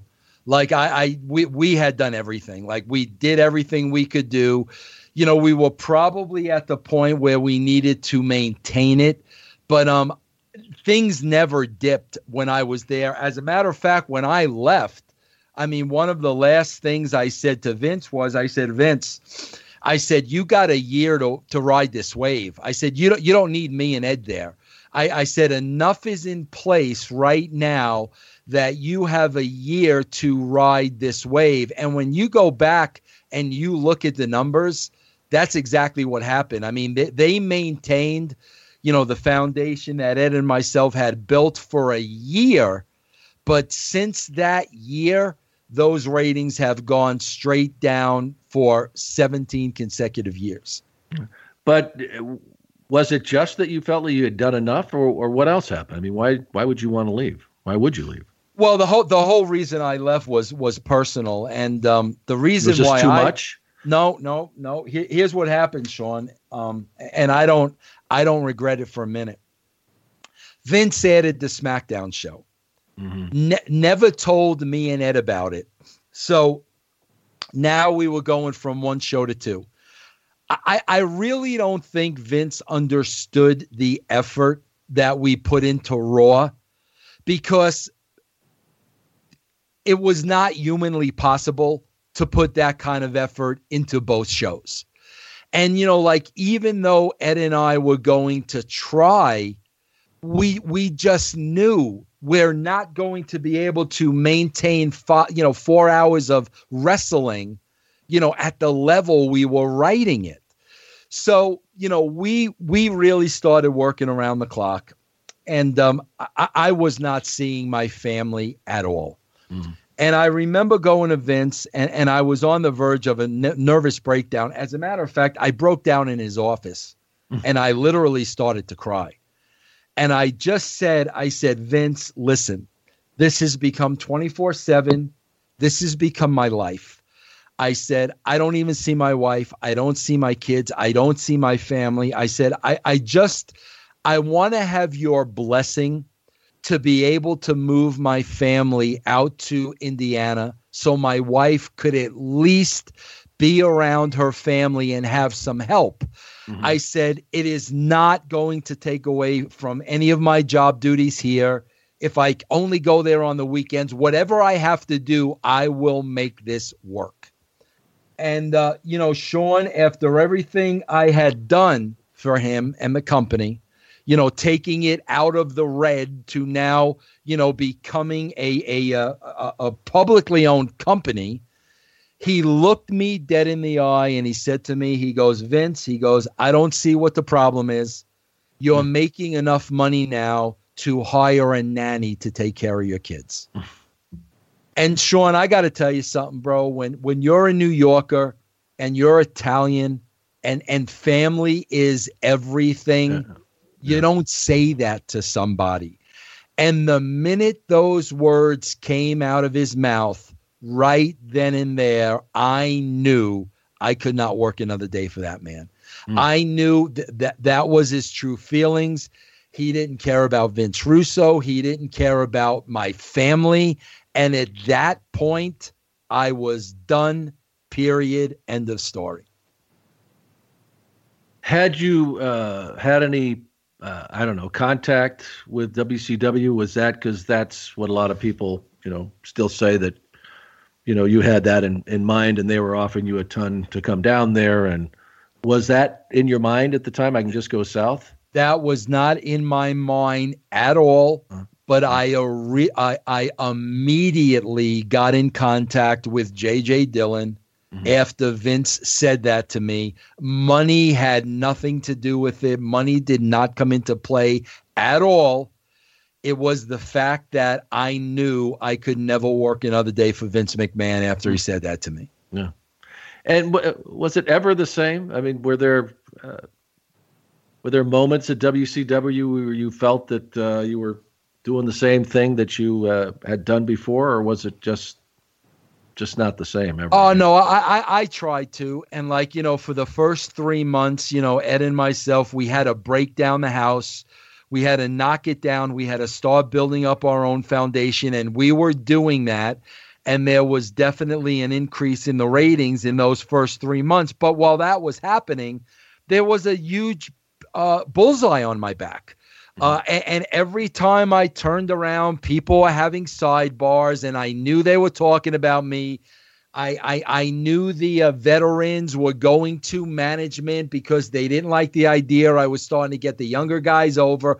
I knew everything that was happening, but unfortunately, I did not have the protection of a Vince McMahon, that I had at the WWE.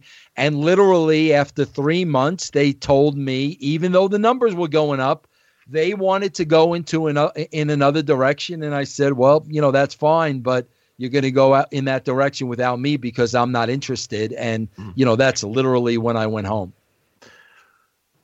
So, you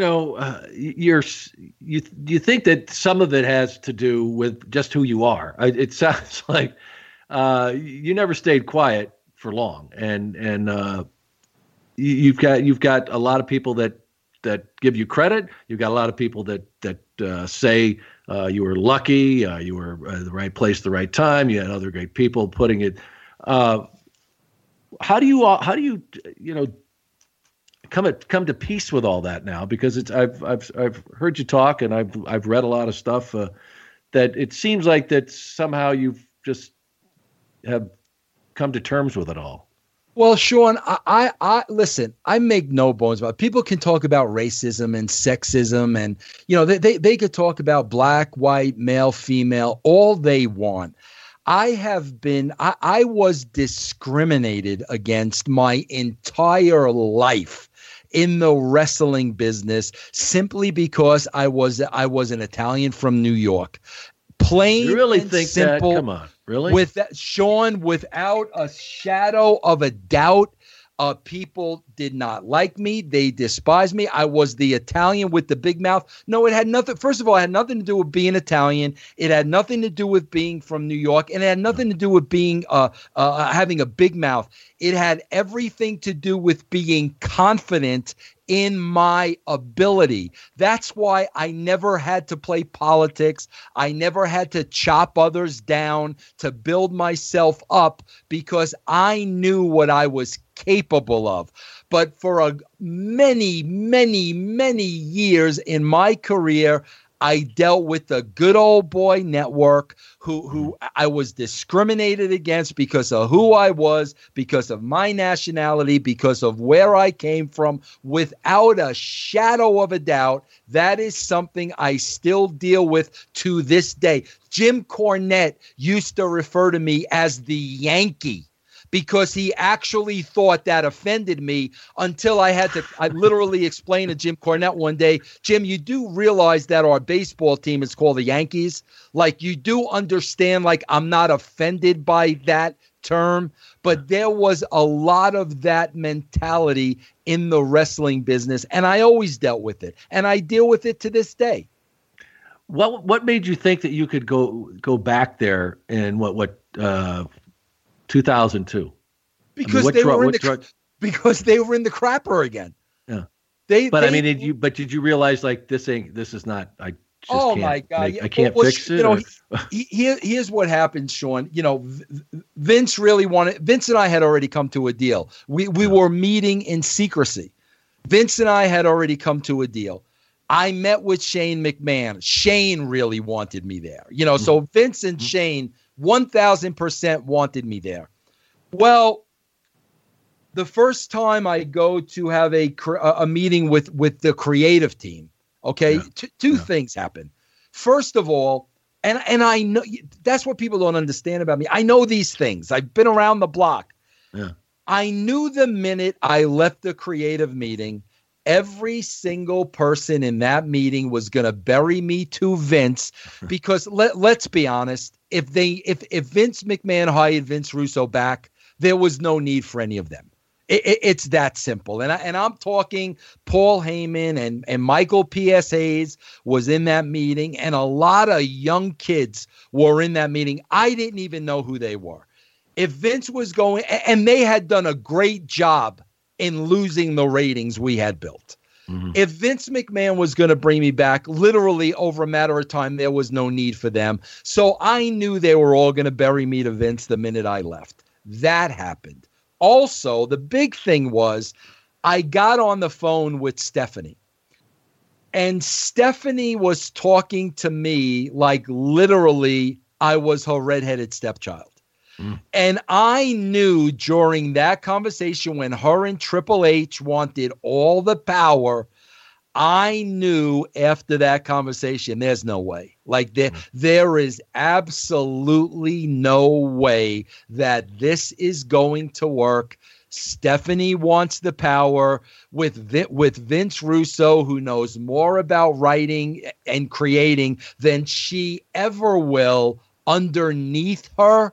There was no way in hell that was going to work. And, Vince called me the next day. And I mean, the both of us basically came to that conclusion. But then I would find later on, Vince hired me without letting Stephanie know. Mm-hmm. So she had no idea I was interviewing with Vince. I was meeting with Vince until Vince hired me. And that's pretty much why I got the attitude during the phone call, but it was that phone call where I was like, there's no way this is ever going to work. Mm. So after all these years, I mean, do you still have a relationship with Vince? I don't know the last time you guys chatted, or what is it? How would you describe it now? Oh no, a couple of times, Sean, they have gone out of their way with their revisionist history of, burying me and dragging my name through the mud. And I had nothing to do with this and nothing to do with that. They on their own network. And I'll be honest with you. I got to the point where I just kind of got sick of it. And I'm the kind of person I enjoy putting people over. It gives me happiness to put other people over and to put other people's contributions over, because I know that makes people feel good and it doesn't cost me anything. So I really started taking exception to them doing this to me, because it was like are you guys like that small?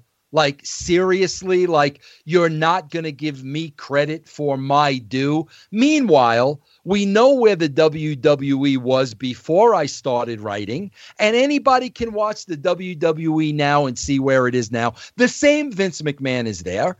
Vince has never left. So you had Vince with Mantar, you had Vince with the Attitude Era, and you got Vince today. So there's only one thing missing from that equation. So I wrote him an email and I called him out. And I was like, Vince, really? I don't understand. What did I do for you to go out of your way to make sure you discredit me of having anything ever to do with the success of the Attitude Era? And Vince wrote me back basically stating he wasn't aware that was going on, and he doesn't watch WWE programming, so he didn't know shows like that were being produced. Bro, I got news for you, man. If you don't know what's on your own network, Vince McMahon knows everything that's going on in that company. So once I got that response from him, I was like, you know what, bro, calm as a bitch. And, it's going to come around. And and it has come around, because I think when you don't give other people their just due, which, like I said, cost you nothing, I just think that's a terrible, terrible, terrible character trait. Yeah. Well, everybody has an opinion. Good and bad, what they think you contributed to that era and what you've contributed to professional wrestling. What do you think your mark is? When do you want to be, known for, and what you did, and what do you think personally you accomplished? Well, again, Sean, people can say whatever they want. You can't erase the numbers. The numbers are going to be there long after myself and Ed Ferrara are gone. The numbers are going to be there. You could talk about social media all you want and DVR and yada, yada, yada. Yeah. Meanwhile, 16 million people, tune in to watch Game of Thrones every week in its first run on a paid service called HBO. So, the theory of social media and we're going to watch on our phones later, you can rely on that all you want. Right. It's a crock of crap. If it was must-see TV, people would be sitting in front of their televisions at 9:00 on Monday night like they used to. So the bottom line is, say whatever you want. The numbers are going to be there forever. Listen, I did it for the wrestling fans. I was at the beginning of this interview. We talked about a 12-year-old Vince Russo who took great offense to when people laughed at professional wrestling, when people made fun of professional wrestling, when people looked at professional wrestling down their nose. That was an insult to me. I took great exception to that. When I had the opportunity to do something about that, the first and foremost, I said, nobody is ever going to laugh at this business again. We are not going to insult the intelligence of anybody again. This is going to be mainstream entertainment that people from all walks of life are going to enjoy and be entertained by, because at the end of the day, it was a television show. And I feel we accomplished that. Nobody was laughing at wrestling. The world was watching professional wrestling. And as a wrestling fan myself, that was the thing that I was most proud of, being able to share something that was so dear to me with the entire world. Yeah. And you mentioned those numbers, and they certainly are a way to measure your success. But what about just your impact, or how do you think you changed professional wrestling? Oh man, I hate to say this, Sean, and I think it's unfortunate. I really believe that, and again, I use Ed Ferrara, because the both of us, it was me at the beginning. It was just me and Vince, but then Ed came along. Mm. We raised the bar to such a level that nobody has been able to go above that bar. But here's the unfortunate thing. Because the bar is so high, I have not seen the effort to try to exceed that bar. I think everybody has settled below the bar. Bro, it's almost like a major league team winning 100 games and then basically saying, you know what? We're never going to be able to win 100 games again, so we're just going to settle for a 500 season. Mm. We raised the bar so high that, nobody has been able to exceed it. But quite frankly, I don't see anybody trying to exceed it. Because I'll tell you right now, if Ed Ferrara and myself were writing television today, we would be trying to exceed that bar that we established in 1999. We would not be settling for mediocrity, and I think that's what the WWE settles for today. Yeah. So what's left? I mean, I know you still got a lot going on, but are there other things you want to do, or what is? Are you still like that 20+ something kid thinking, okay, there's going to be something else big, or are you just enjoying life? Well, Sean, I'm enjoying life, but bro, here's the thing, like I always wanted to do, and I'm still chasing it to this day, and I'm still paying dues and, whatever I have to do.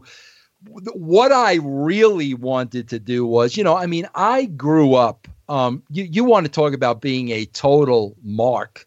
To this day, I am probably the biggest Howard Stern fan on the planet. And the platform that Howard Stern has and what Howard Stern has created and the creativity of Howard Stern and the interview artistry of Howard Stern, that's the guy I wanted to be. I've been able to achieve some of that through podcasting on a very smaller scale. I mean, I'm on the Realm Network and I'm on Podcast One every day. So on a much smaller scale, I've been able to achieve somewhat of that. I still want to do radio. I mean, I filled in here in the Denver area. And, I'm paying dues. I go down to the studio and I'm a student of the game. But, man, I just turned 57. That is still something that, burns inside of me to literally, have a talk show 5 days a week and be on the air, entertaining people with my own staff. That's something I still really want to do. Well, awesome. And folks, keep listening because Vince Russo is going to keep talking. And I think out there you're going to, you might XM. Why? Who knows? It could certainly happen. I expected a fascinating conversation today, Vince. I was certainly not let down. And, like I said at the top of this, our conversation, that regardless of what you have, your opinion on Vince Russo, you cannot deny the fact the man changed professional wrestling and how sports entertainment is seen, and it's never been the same since. So Vince, I think maybe that was those years, and it was tough going, but I would think that you look back at that time fondly, that it was just a tremendous ride. Sean, it's funny. I wish I could say that. Really? But it's like being what I do and being that I podcast on a daily basis. I mean, we literally just went to 7 days a week on Podcast One, which I can't even believe. I still what are you doing? I don't know. I honestly don't know. It's hard enough. I do this once a week. I'm 7 days a week. But it's like I'm still dealing with that same audience. And I mean, I'll be honest with you, man, it just gets old of people saying the same thing over and over again. It just gets really, really, really old. And I mean, that part of it, really isn't fun for me. I say it all the time, man. If I didn't have a podcast, I would be nowhere near social media. Social media is the most negative platform I've ever been associated with in my entire lifetime. And, just to have to be on it because it's a part of what I do, it just makes it hard to kind of get away from it. And, I mean, I'm not going to lie to you. There are days that sometimes I wish a lot of people would kind of just go away. But, it is what it is. But the beautiful thing is I have the freedom now to speak my mind, say whatever I want. I'm not looking for employment from the WWE, so I don't need to kiss up to Vince. I don't need to watch what I say. If something's bad, I'm going to say it's bad. If it's good, I'm going to put it over. I didn't have that freedom when I was in the business because, with the politics, I mean, there's always somebody looking to take you down. So, being able to be self-employed right now and doing my podcasting, yeah, man, that's very enjoyable for me. And living in Colorado.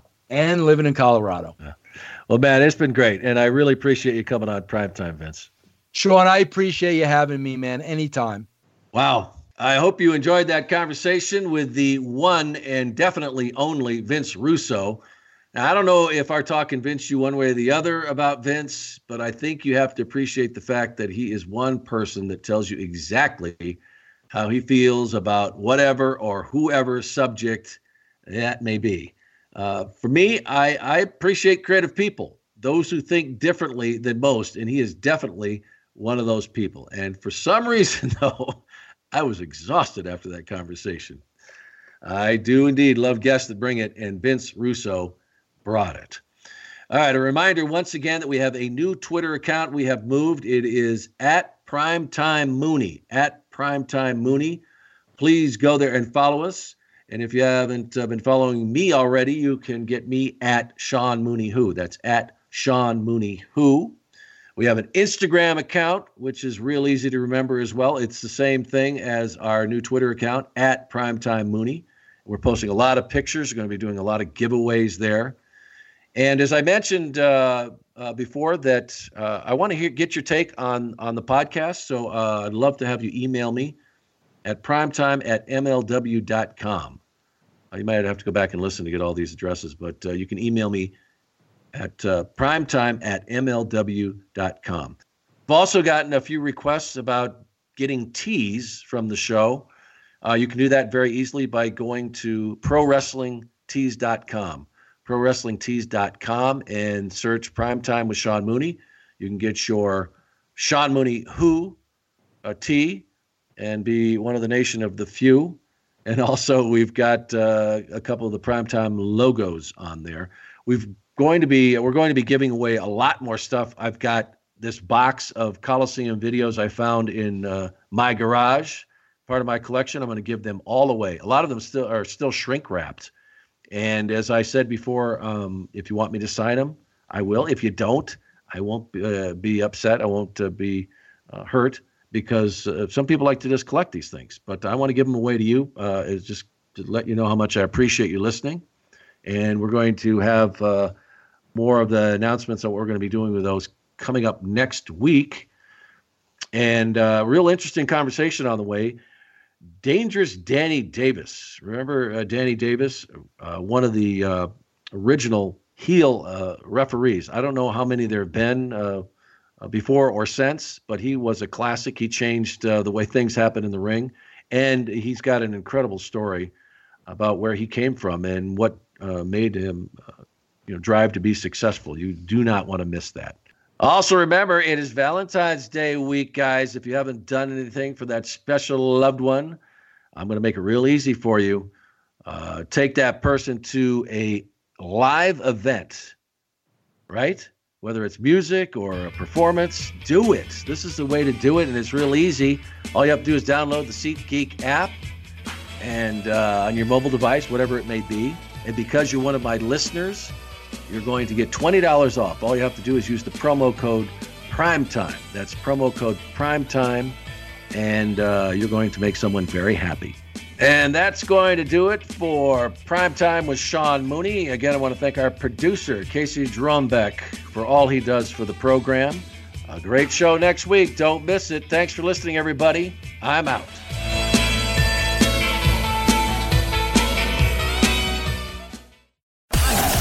The world of MLW Radio never stops. Over 460 million people around the world have disabling hearing loss. Starkey Hearing Foundation provides hearing aids and hearing-related health care to millions of patients in over 100 countries. But they need your support to continue helping those in need. Give the gift of hearing by donating to the Listen In campaign. Go to listenincampaign.org to donate today. That's listenincampaign.org.